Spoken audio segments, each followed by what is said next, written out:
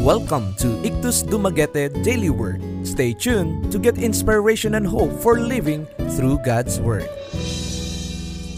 So this is what the Sovereign Lord says. See, I lay a stone in Zion, a tested stone, a precious cornerstone, for a sure foundation. The one who relies on it will never be stricken with panic. Isaiah chapter 28, verse 17. Building a home that will last, part 1. There are 3 basic needs that must be met for our flesh to survive.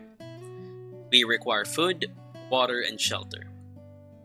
These homes are an important part of keeping us safe, and are the only way we can survive spread across all regions of the earth. We know the right materials and techniques must be used if we're to have homes that are sturdy and worth living in. The same is true for our spiritual homes. Without a proper foundation and structure, they are likely to crumble. When building a home, the first step is to prepare the foundation. You must clear away the rocks and trees to reach the level ground. Then, the surface must be tightly packed to support the weight of the structure. This is the same concept Jesus uses to cleanse our souls when we are born again.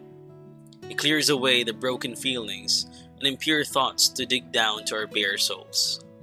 Then He washes our souls clean and prepares them to hold grace. After all the preparation, the foundation is laid. In homes, this structure is usually concrete or cinder blocks, strong materials that do not rot or yield to other forces.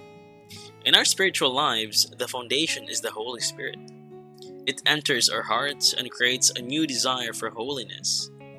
On this we build the rest of our soul. Today, check the condition of your spiritual foundation. Are there weeds and rocks trying to overshadow it? If so, clear away what is unnecessary so your basis in God can stand strong.